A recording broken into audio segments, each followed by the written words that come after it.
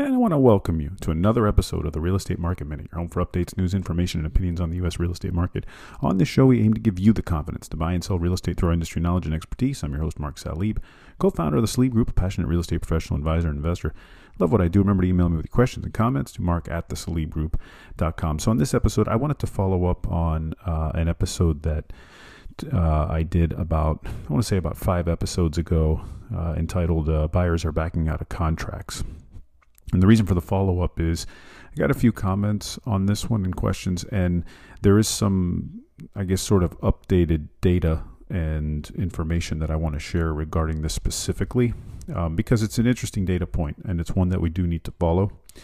And it's that the data suggests, some of the more recent stuff, is that the builders, when you look at what and I'm going to look at new construction right now. Builders such as D.R. Horton and Lennar. These are two of the largest public home builders that I've talked about in the past. What they're stating is that, yes, buyers are backing out of contracts. However, they are also claiming that they are not having too much trouble finding new buyers.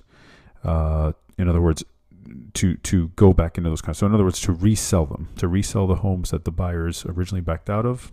They're claiming that the process is, quote, occurring rather smoothly when we attempt to, that's the CEO of D.R. Horton, suggesting that it's not too difficult to get a new buyer. All right, so that's important. That means that there is still some demand out there for these new home builders. The other thing that caught my eye was that if you sort of look at the number of contracts that are being backed out of by buyers, the data suggests that the levels at which it's happening is going back to roughly around what we saw back in 2019. Now, 2019, for those who don't remember, because it seems like such an eternity ago for a lot of us, 2019 is, the market was just normal. It was just basic supply and demand. There wasn't anything like what we saw in 2020 or 2021.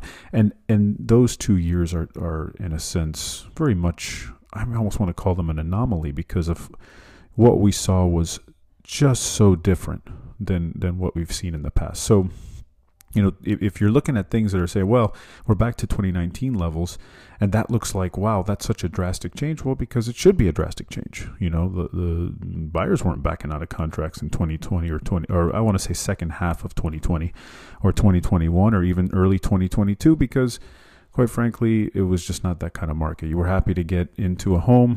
You were happy to actually get one. And if you've listened to me in the past, back then you were winning a home, not even buying one, because you really were competing against several other buyers.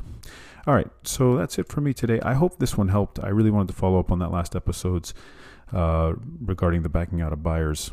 And I hope it helped sort of frame that last episode and then bring into context some of the new data that we should be following. All right. Visit us on the web, salibgroup.com. Follow us on Instagram and Facebook at Salib Group. Have questions or need specific advice about your situation? Email me anytime, mark@thesalibgroup.com. Leave a rating for the show. Subscribe to help others find the show and be informed and educated about the real estate market just like you. See you on the next Real Estate Market Minute podcast.